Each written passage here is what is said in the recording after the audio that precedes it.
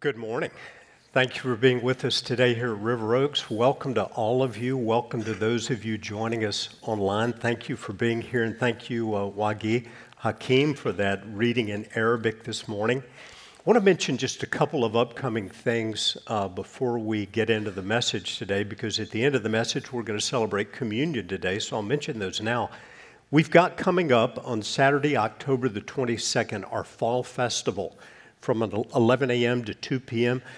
Keep that date in mind. Just a few weeks away, a great time to meet new people, have fun, fun for all ages, bounce houses for kids. Everything's provided, food, no charge for anything. Hope you can join us that day. And then the very next day, October 23rd, that Sunday morning, we'll have our next Discover River Oaks class. This is also a pathway to membership for those who'd like to learn more about our church. We invite you to register for that online. Again, today we're going to celebrate communion. If you didn't get one of these little prepackaged cups on the way in, feel free at any time to go to the back tables where there are plenty of those, and we'll celebrate communion in about 25 minutes. And then have time of prayer for your needs after the service as well. Well, Pastor West prayed for our students today and the youth retreat that they were on, but I was so sorry that our youth, most everybody, I guess, got up to campaigns, right? And then you had to turn around and come right back, so they lost power. And we were so disappointed in that, but I just want to say a word about our students and our youth leaders. We are so proud of them, because of the devotion to the Lord Jesus that we see in them, the way they're growing, the way they're serving God. I just want to say a word of thanks to our youth leaders and student leaders who work with them, Pastors Brian and Corey and all the adult volunteers. Thank you for investing in our students. They're the next generation. They're the future leaders of the church, and we often pray for them that the words spoken by Peter, as he quoted the prophet Joel on the day of Pentecost, in the last days, the Holy Spirit would be poured out on our sons and daughters, that would be true for them. We're really proud of you all and so grateful to have you as part of our church. In fact, as we pray for our nation and those affected by the hurricane, I'd like to pray for our students once again. So would you join me now? Father, as we're gathered this morning in the name of our Lord Jesus Christ, I want to say thank you for our students.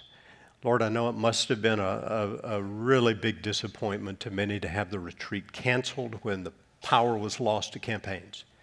But I pray that you would somehow cause everything to work together for their good, because they love you and are called according to your purpose. Pour your Spirit out upon them, Lord. Equip them with gifts to reach others, to serve and build your church and reach their friends. And we pray they would see your power in their generation. Father, we also pray for those affected by the hurricane throughout our nation, Florida, South Carolina, other places. Lord, would you bring your blessing on the relief efforts? And through the relief efforts, may your great name be honored. Lord, we would not neglect the rest of our world this morning. We think about those in Ukraine. We pray for protection of that nation, for restoration of that nation. We pray for your people in Ukraine and those who know you in Russia as well, that their hearts turn to you and seek you, and that the name of Jesus would be magnified in the midst of this conflict, and that you would bring peace. And now, Lord, we turn to your holy word, to the scripture that you have inspired. And we pray the prayer that the psalmist wrote, open our eyes to behold wonderful things out of your law. In Jesus' name, amen. Well, today we're continuing our study of the Gospel of Luke. Gospel of Luke gives us such a beautiful picture of the life of Jesus and the ministry of Jesus. My hope is, as we go through this gospel, that the Lord will use it to shape our lives, that we each, individually and as a church, will become more like Christ, greater compassion for the lost, the needy, the hurting, these things we see in Jesus. Today's passage has a focus on Jesus' return, Jesus' second coming. When people talk about the second coming of Christ, some like to kind of sensationalize that and set dates and this sort of thing. But when Jesus taught about his return, it seems to me that his major emphasis was guiding us in how to be living here and now in expectation of his return. Jesus' focus was not on setting dates. His focus was on how we should live in light of his second coming. Jesus calls his followers, as we see in today's passage, first of all, to be spiritually alert, watchful for his return, to be prepared, as if he could come even today. And in Luke 12 and verse 35, we read that Jesus said, "Stay dressed for action and keep your lamps burning." Let me pause for a moment. Dressed for action. What does he mean by that? If you've ever read the King James Version or maybe the New King James Version, it would read like this: "Let your waist be girded." Well, what in the world does that mean? That comes from a Greek word that conveys the idea of fastening your clothes with a belt. The image is of a person in ancient times tucking up a long robe under the belt in order to move more freely and quickly. And it's a fairly commonly used image in the Bible. In the Old Testament, we see it with the prophet Elijah. And prophet Elisha tells his servant to gather up his garment and run, go, enabling you to move quickly, to respond quickly. And so the translation in our English Standard Version, "stay dressed for action," is right on target. That's exactly what Jesus is conveying. In light of his return, stay dressed for action. There's an urgency to it. And then he adds, "And keep your lamps burning, and be like men who are waiting for their master to come home from the wedding feast so that they may open the door to him at once when he comes and knocks." Keep your lamps burning? What does that mean? In Jesus' time, a wedding feast would be a lengthy affair. A wedding feast could go on for days. One commentator I read said a wedding feast could go as long as a week. There were highlights in the Jewish culture. So the master of the house, having traveled to a wedding feast somewhere, perhaps another town, is returning from that wedding feast. In the days of no electricity, it wasn't right for him to return to a dark household. The servants were to have their lamps ready. And if he came at 2 a.m. or 3 a.m., it would be good for them if they were prepared to receive him home from the wedding feast. Jesus is simply saying, be prepared. Be ready for action. Keep your lamps burning. Be ready for the master's return, because it could happen at any hour. You don't know when it would be. Could be. So be prepared. Be spiritually alert. Be prepared, and also be expectant. Being spiritually alert to the coming of Jesus includes expectancy. And Jesus continues with these words: "Blessed are those servants whom the master finds awake when he comes." Now, the master's gone away to a wedding feast, several days, maybe in another town, comes home. Blessed are the servants who are awake when he comes. They've got their lamps on when he comes into the house. Truly I say to you, he will dress himself for service and have them recline at table and will come and serve them. Now, this is a strange idea. That's not what a master does when he comes home from a wedding feast. The servants are to serve him, not the other way around. What's going on here? Jesus is calling us to be alert, to be awake, but what is with this unexpected twist of the master returning, and then he puts on serving garb, and he serves the servants? I think it's pointing us to the fact that Jesus, the Son of Man, came not to be served, but to serve. The Old Testament prophet Isaiah a number of times spoke of Jesus, the coming Messiah. The Lord spoke of him through Isaiah as my servant. Jesus himself said, I didn't come to be served, but to serve. Jesus himself washed the feet of his disciples. Is it possible that when the great King of Kings and Lord of Lords returns in all of his glory, that his love is so great for his faithful people, whom he has redeemed, whom he has loved, that he would use this image of serving them to refer to his own return? It seems that it is. And blessing is pronounced. Blessing is pronounced on those who are awake. If he comes in the second watch or in the third, in the middle of the night, and finds him awake, blessed are those servants, the ones who are ready for his return, the ones who are expectant. And then Jesus goes to a completely different type of image. He says this, but know that if the master of the house had known at what hour the thief was coming, he would not have left his house to be broken into.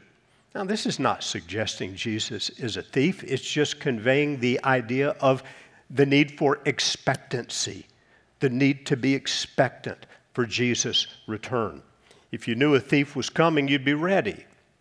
And then in verse 40, to kind of summarize it, you also must be ready, for the Son of Man is coming at an hour that you do not expect. Jesus' return will be unexpected. And if we have any doubt, then in everything Jesus is saying here, whether he was talking about himself and his return, this should clear it up. Jesus' most often used term for himself was, I believe, the Son of Man. He's talking about his second coming. And he's saying, you must be ready. So Jesus calls us to be spiritually alert, to be watchful, and that includes being prepared and includes being expectant, like he could come at any time. Secondly, be faithful in what God has called you to do. I think in looking at the New Testament, Jesus' emphasis in talking about his second coming, his return, was primarily on two things for his followers: readiness, that is spiritual readiness, and secondly, being faithful in doing what God's called you to do. Be faithfully doing what God's called you to do in life. Jesus, again, he's not setting dates. He's calling us to live with spiritual alertness and faithfulness. Theologians use the word eschatology to talk about end times, last things, teachings about the future in the Bible. And I loved what Darrell Bock said in the new NIV application commentary on Luke. That's a great commentary, by the way, if you're looking to buy a good Bible commentary on Luke. It said eschatology in the Bible exists not so much to inform us of the details of the future as to prepare us to serve God faithfully today. Jesus is calling us to be faithful in what God's called us to do. And with that, he gives the promise of reward. And so Jesus says it this way. The Lord said, "Who then is the faithful and wise manager whom his master will set over his household to give them their portion of food at the proper time?" Now, the manager is a reference to the household manager, sometimes referred to in the New Testament as a steward. This is the head servant, the servant over the other servants, the servant whose primary responsibility is the welfare of the other servants, the one who gives them their portion of food at the proper time, sees that things are run well, and he takes care of them. Who's the faithful and wise manager whom his master will set over his household to give them their portion of food at the proper time? Blessed is that servant, that wise manager, whom his master will find so doing when he comes. And then Jesus says something interesting. Truly I say to you, he'll set him over all his possessions. It's like he's saying he'll get a great promotion for his faithful service. Now, what does Jesus mean by this? He's talking about his second coming. He's saying those who are faithfully serving my people when I return, they're now given a sphere of responsibility and service over which to be faithful that's even greater. You ever thought about what it'll be like in heaven in God's coming kingdom? Some people think we'll be sitting around on clouds strumming harps, and I have to tell you, that sounds really boring to me, and I don't think it's one bit true. Peter, on one occasion, the apostle asked Jesus, when he was telling them, Peter said, Lord, we've left everything to follow you. What's it going to be for us? And Jesus said, in the coming kingdom, he said, you're going to be over the 12 tribes of Israel, you 12. In another parable in Luke about the 10 minas, a unit entrusted to the servants, the one who took one and made 10 more, the master came back and said, you're going to be over 10 cities. What does all this mean? I don't really know, but I think in the coming kingdom, we will have meaningful, productive, fulfilling responsibilities, work, service to the Lord, but without the difficulties and the adversities that accompany our efforts here on earth. Human beings need something fulfilling to do in order to flourish. We're created in the image of God, and God is a great creator. And we're created in His image. I don't know what it'll be like in the coming kingdom, but I'm sure we won't be sitting around on clouds learning to play the harp or twiddling our thumbs or getting bored. I think there will be meaningful service to the Lord. And for those who are faithful in their ministry to God's people here, His kingdom work, it seems to me Jesus is saying there's reward. There's very great reward for faithful service to the Lord in this life. Now, at the same time, while there's promise of reward, there's also the warning of judgment. Often in Jesus' teaching, He conveys the sobering truth about judgment. And He says it this way, but if that servant, and I think He's still talking about the household manager, the one who's over the other servants, if that servant says to himself, my master is delayed in his coming, and begins to beat the male and female servants and to eat and drink and get drunk, the master of that servant will come on a day when he does not expect him, and at an hour he does not know, and will cut him in pieces and put him with the unfaithful. Wow, that doesn't sound very good. Cut him in pieces? What's he talking about here? This is a household manager who could care less about the master's return, but is self-indulgent, abuses the other servants, abusive, self-indulgent. Judgment will come, and this person will be put with the unbelieving.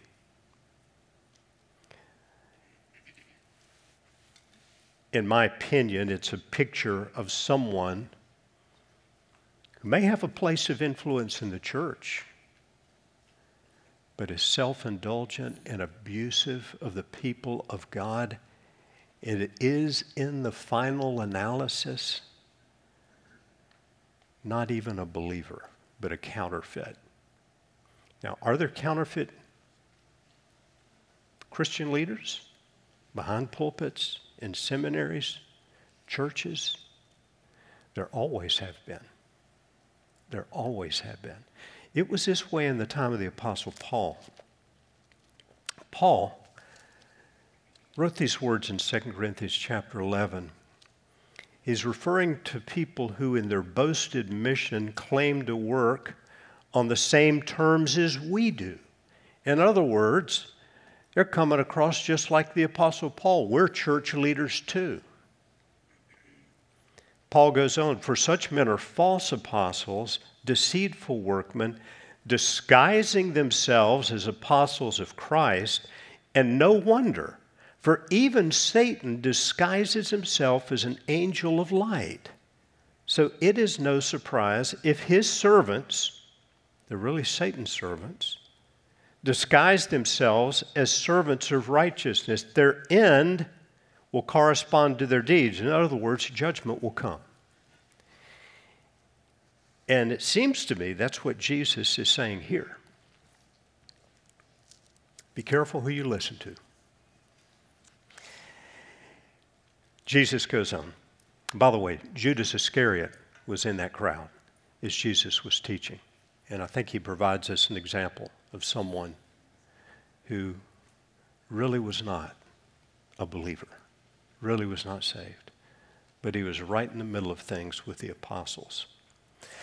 And that servant who knew his master's will but did not get ready or act according to his will receive a severe beating. But the one who did not know, that is, did not know the master's will and did what deserved a beating, will receive a light beating. Everyone to whom much was given, of him much will be required, and from him to whom they entrusted much, they will demand the more. Now, this is a difficult passage to really understand and apply, but it seems to make the point that there are more severe and less severe degrees of judgment. And I take that to mean judgment in eternity. That knowledge of God's truth influences severity of judgment. The more you know, the more you're responsible for. In light of his return, Jesus is calling us to be spiritually alert, be prepared, be expectant, be living like he could return today. And he's calling us to be faithful in what God has given us to do. And in this particular passage, he seems to have an emphasis on the proper care and treatment of his other servants, the people of God, proper care for them, ministry to them. So it raises some questions, I think, for us as we reflect on this somewhat challenging passage, I think. And the first I'd raise is this: what hinders? What hinders our readiness for Jesus' return? I'd like to suggest some things that can hinder our readiness for Jesus' return. We could come up with 100 things, I'm sure, throughout the whole Bible, but I'd like to focus just on Luke chapter 12. Just on Luke chapter 12, the immediate setting of these passages we're seeing in Luke. We were in Luke 12 last week. We're in Luke 12 again this week. I think sometimes it's important to ask ourselves, we're studying the Bible, why did the Holy Spirit guide Luke to put these teachings in this particular order in which we find them in Scripture? Sometimes we find clues to understanding a passage in its broader context. And so looking just at Luke chapter 12, what are some things that can hinder our readiness for Jesus' return? Some things we've been taught in this chapter. Number one, fear of acknowledging Jesus before others. Earlier in the chapter, Jesus said, I tell you, do not fear those who kill the body. After that, have nothing they can do. He went on to say, everyone who acknowledges me before men, I'll acknowledge before the angels of God. But the one who denies me before men will be denied before the angels of God. That's a strong and sobering statement. Maybe you find it difficult to let people around you know that you're a Christian. Jesus is saying, confess me before men, and I'll confess you before my Father in heaven. I'll acknowledge you before the angels of God. Be sure you're not afraid to let it be known that you're a follower of Jesus. Number two, covetousness. If you were here last week or watched the service online, you know we talked about the parable Jesus gave of the rich fool who filled up all of his barns for himself, indulging himself only, no thought of God, no thought of other people, no thought of using the resources with which God had blessed him, and he died just like that. Went right into eternity, and God said that man was a fool. Covetousness, greed, can keep us from being ready for Jesus' return. Number three, anxiety, the worries of daily life. I expect this is temptation for all of us, certainly is for me, but Jesus is calling us to trust God for these things. He's setting the bar high for his followers, not for human effort, but for trusting God. The fourth one is spiritual complacency. as we look at the passage we're in today, that would refer to people who are not dressed for action, whose lamps are not burning. They're not giving any thought to Jesus' return. They're not giving any thought to living with some kind of urgency for His purposes and doing His will. Faithfulness in what He gives us to do. And then finally, bitterness. Unresolved resentment towards someone. You may say, where in the world did you get that? In Luke chapter 12. Well, it's not a part we've studied, but it's at the very end of the chapter when Jesus says, as you go with your accuser to the magistrate, try to settle on the way before you have to come before the judge. And I take that to mean, get your relationships right. It's one of the things we like to consider as we take the Lord's Supper, which we'll do in a few minutes. Make sure we're not harboring resentments, unforgiveness, bitterness, hatred toward any other person. Things that can hinder our readiness for Jesus' return. But thinking about it more positively, how can I be ready for Jesus' return? How can I be ready for Christ's return? First, seek ongoing spiritual growth. Never, ever, ever stop growing up until your dying breath.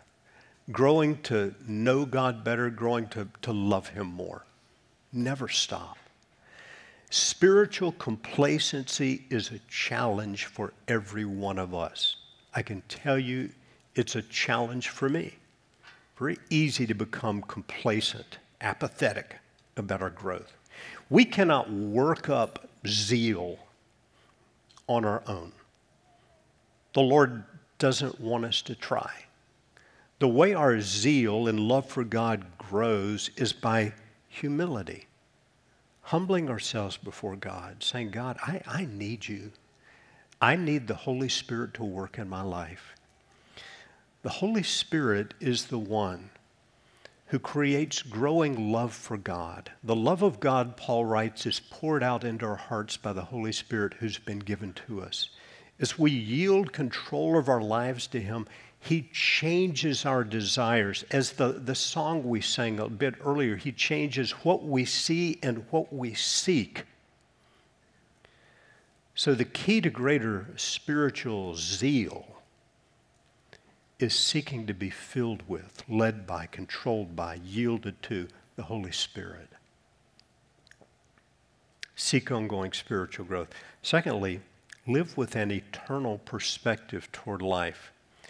This chapter we've studied now for 2 weeks, Luke chapter 12, is filled with references that point to the need to have an eternal perspective toward life. For example, when Jesus talked about not fearing those who kill the body, in Luke chapter 12 and verse 5, He says, do fear the one who has the authority to cast into hell. He says, eternity's coming. Be aware of this. When He talked in verse 8 about being acknowledged before the angels of God, He's talking about in eternity.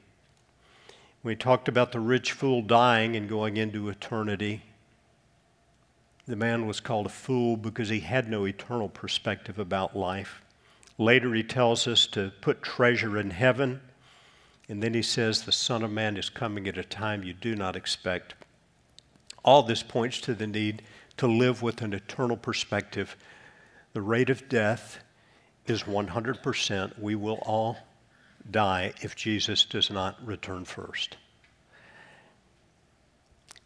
And it may be that He'll return far before many of us will die. We don't know. But we should live with preparedness.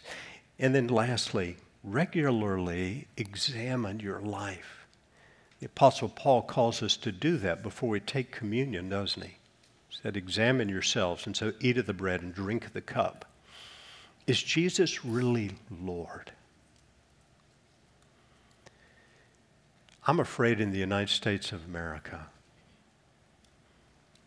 there are many people who have a nominal faith, but it is not a genuine saving faith. There are many people who believe in the historical Jesus, who even believe he died on the cross and rose from the dead. Do you know the devil even believes that? In fact, he knows it happened. It's very different from humbling yourself, repenting of sin, turning to him, and receiving him as Savior and Lord. Is he in the driver's seat? Are you seeking to follow him as Lord? Is anything hindering your faithfulness to him? Is there someone you need to forgive? Examine yourself regularly to be ready for his return. Remember that Jesus, our Lord, came to this earth taking a human body upon himself, and then at the age of 33 allowed himself to be taken, spit upon, mocked, and crucified. And the Son of God there, shedding his blood, took the penalty for your sin and mine. He took the judgment as if he were guilty of all. He took our place. He became the sacrificial lamb. And his death and resurrection provided not only our forgiveness, but also freedom from continuing in sin. And I think that's one reason God gives us the Lord's Supper, to celebrate, to reflect often upon this. The knowledge that there's grace not only that's forgiven all of our sins, but grace to live without being bound by the power of sin. And so today we celebrate the Lord's Supper. The Apostle Paul writes these words, "For I received from the Lord what I also delivered to you, that the Lord Jesus, on the night when he was betrayed, took bread, and when he had given thanks, he broke it and said, 'This is my body, which is for you. Do this in remembrance of me.' In the same way, after supper, he took the cup, saying, 'This cup is a new covenant in my blood. Do this as often as you drink it in remembrance of me. For as often as you eat this bread and drink this cup, you proclaim the Lord's death until he comes.' And then Paul gives the warning. 'Whoever therefore eats the bread or drinks the cup of the Lord in an unworthy manner will be guilty concerning the body and blood of the Lord. Let a person examine himself then, and so eat of the bread and drink of the cup.'" We're going to partake of communion now. And again, if you don't have one of these cups, our ushers have some in the back. If you look their way and put up your hand, or just make your way to one of the tables and grab as many as you need of these. Before we partake, though, I'd like to do what this passage calls us to do. Take a moment or two to examine ourselves. So would you join me as we pray?